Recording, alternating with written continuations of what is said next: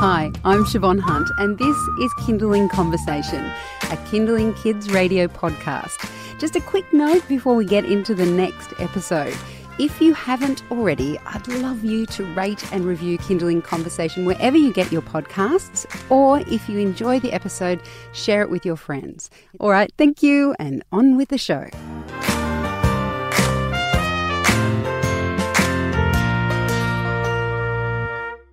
Spiri Tsintziras was living the life that many mums do. She was juggling work and children, and like most of us, watching some weight creep up on us that, happens once you have children and then you get busy with life. Then she stumbled upon a story about the Ikarians, and it captured her imagination in a powerful way. Ikaria is a small Greek island that is considered a blue zone, which is basically part of the world where the inhabitants live long and healthy lives. This one story changed her life in a powerful way, so she wrote a book about it. It's called My Ikaria, How the People from a Small Mediterranean Island Inspired Me to Live a Happier, Healthier and Longer Life. Hi Spiri, how are you? Hello. Tell us about your life pre-Ikaria. I'm a mum of 2 teens. I'm a wife. I'm a writer, so I have my own business. And basically life was very busy and still is very busy. But I was feeling, tired a lot of the time, a little bit depleted, both physically and kind of a bit spiritually, I suppose. And I was kind of looking to find something, and I wasn't quite sure what, but I knew that I needed to get myself some more energy, and I knew I needed to feel a bit healthier so that I could be better both to myself but also to the people that are dear to me.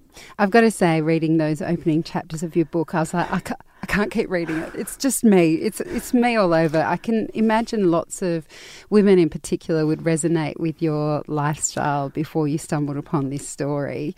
It's quite familiar, isn't it? It sure is. And I think a lot of us, because we are very busy as mums and often we're trying to juggle so much, that it does become very easy to let our own health slide. Incrementally over the years, we realise, oh God, I've put on those, extra few kilos each year kind of add up to a fair bit over time.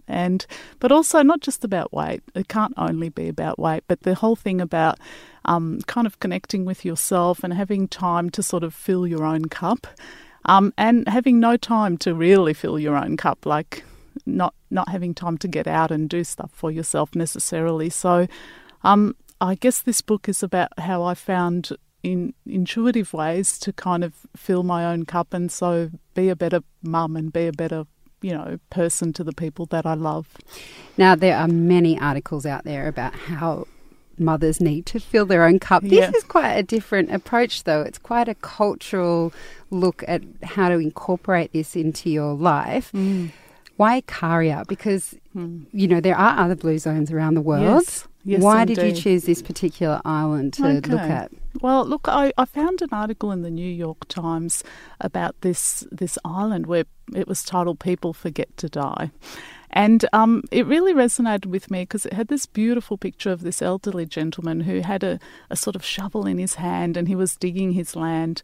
And the picture reminded me of my father, who's now passed away, but it reminded me of my uncle, maybe my grandparents, who are originally from Greece.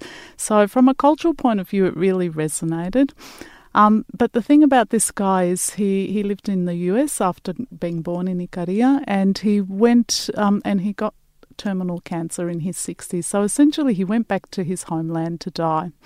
But lo and behold, and to cut a long story short, he essentially went on to live for another 37 years or so.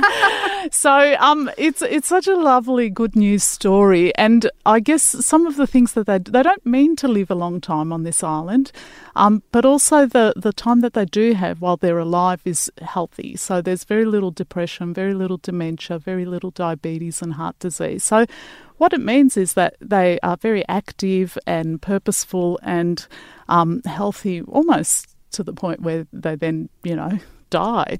So I guess it seems so simple and so intuitive, and I thought to myself, wow, I think there's something to learn here from these islanders. And I thought to myself, one, there's something to learn, but two, how can I implement that into my own life, which is very different. We don't live on a lovely, gorgeous Greek island. And, you know, we live in houses and it's kind of harder to connect with people, harder to eat well, harder to move naturally in our environment so that we get enough exercise. So my question was, okay, how can we do a bit more of what they do in our own busy lives? And you do trace in the initial chapters how you start to implement small changes in your lifestyle. Doing that and being inspired by a story is still quite a big leap from actually travelling to a reasonably remote Greek island, Absolutely. living there and learning at that and then writing a book about it. That's right. How did you come to make that leap? Okay, well, I drove a lot of people crazy in my family because I kept talking about the Ikaria and the Ikarians and what a wonderful lifestyle they do and all the simple things that they do to keep healthy. And I started to implement those things in my own home. So we started to eat a lot of more legumes and plant food. My kids wouldn't touch legumes and beans and all that before. And I just started to slowly introduce that stuff and build on it so they didn't kind of notice. I started to do things like go for walks with my daughter and spend time with her, or we'd sometimes go to classes together. I got my husband to do more walking, you know, to the train station and back. So slowly I started to implement changes, but all the while I really sort of got a bit obsessed with going to the island. But of course life doesn't just stop where a mum particularly can just leave the family and travel overseas, you know, for a month or however long. But after about 2.5 years, the idea still hadn't gone away. Well, that's saying something, isn't it? It sure is. And I knew that I just needed to do it. And I needed to honour that. And my husband, you know, I've got teenage kids and they're able to look after themselves pretty well. And I think my husband's pretty competent. So it was more about me being, you know, standing in my own way, I suppose. So since the idea didn't go away, I just bit the bullet and went and spent time on the island. You're listening to Kindling Conversation. I'm speaking with Spiri Tsintziras, who's the author of My Ikaria, How the People from a Small Mediterranean Island Inspired Me to Live a Happier, Healthier and Longer Life. And Spiri was just telling us how she stumbled upon the story of these islanders in an article and then became obsessed with it for 2.5 years until she finally bought the ticket and went there herself.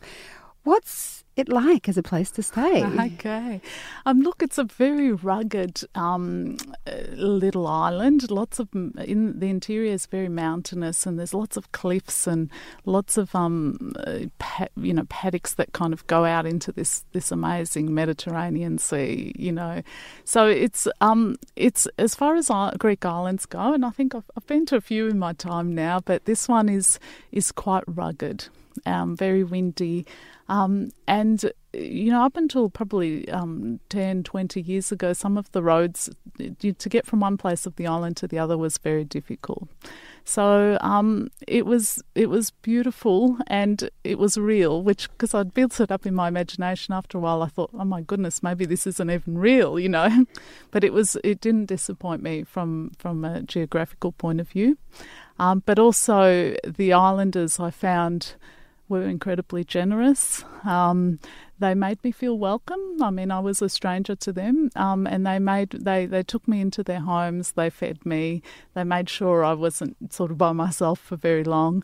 And so I have to say that the island didn't disappoint me in any way. Oh, that's so nice to hear. Yes. I would hate for you to have gone, well, then you probably wouldn't have written the book you have. Yes. So we often travel and get inspired when we were away, and we come home determined to make real changes in our lives that we can maintain. Did you manage to do that? How did you come home? Yeah, look, I was really happy to come home because I do have a very lovely family, and I have a good life. You know, I love my life, and I've made my life the way it is. So in the lead up to travelling, I have to say I made most of the changes in the lead up to going, because I'd done so much research for this book, really just thinking, what is it that these people do that helps them be so healthy?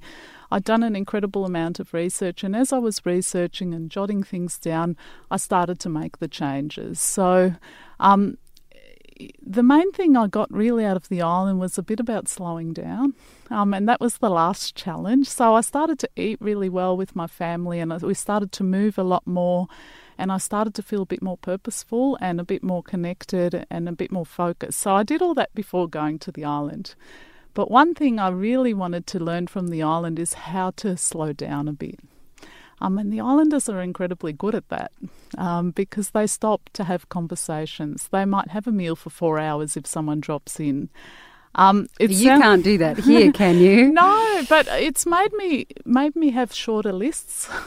My lists aren't as long, and often they involve things like ringing my mum or maybe going for a walk. And I put the chores on the list now too, because at least now, all that stuff we do that's not paid and that's not often valued is important. And I acknowledge that. And so I sort of try and live my life a little bit more slowly and a little bit more mindfully.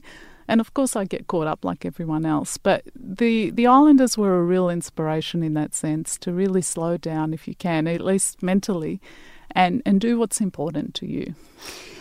I guess that's probably answering my final question, which is what advice you would have for those of us who perhaps don't have a Greek island that they can look to or model their lives on. Yes. Or even that cultural background, because you've got a lot of great recipes in your book. You talk a lot about food and how important it is. Yeah. What would you say if someone doesn't have that kind of cultural background to call upon? Sure. I think for me, this book was trying to impart, I guess, some messages that might help anyone, whether they're Japanese or Greek or Italian or, sort of English. It doesn't really matter where you come from, but the sense that it's helpful to cook as much as you can, food that, I call it ya-friendly food or grandma-friendly food. In other words, food that most of us, our grandparents, would perhaps recognise, to build daily movement into our life and to focus on daily connections, whatever they may be for you. Or, for me, it's about connecting with my family. It's about ringing my mum once a day, and trying to see her a bit more regularly. So they're very basic principles that I think cut across, can come across for any of us, whether we're, whatever our background is. And I guess for me, it's about not adding stuff to your life that's going to cause stress. So, if you feel like, oh my God, I've got to go to the gym 4 times a week to keep healthy. In fact, if you walk more, i.e. by going to work on the train or taking your kids to the park or going for a walk with your kids, that's actually going to have more benefit than trying to really kill yourself to go to the gym 4 times a week. That sounds like good advice. Yeah. Spiri, thank you so much for coming in today. Thank you so much. It's a pleasure. That's Spiri Tsintziras. She's the author of My Ikaria, How the People from a Small Mediterranean Island Inspired Me to Live a Happier, Healthier and Longer Life. And we'll pop links to Spiri's book up on our website. Just head to kindling.com.au.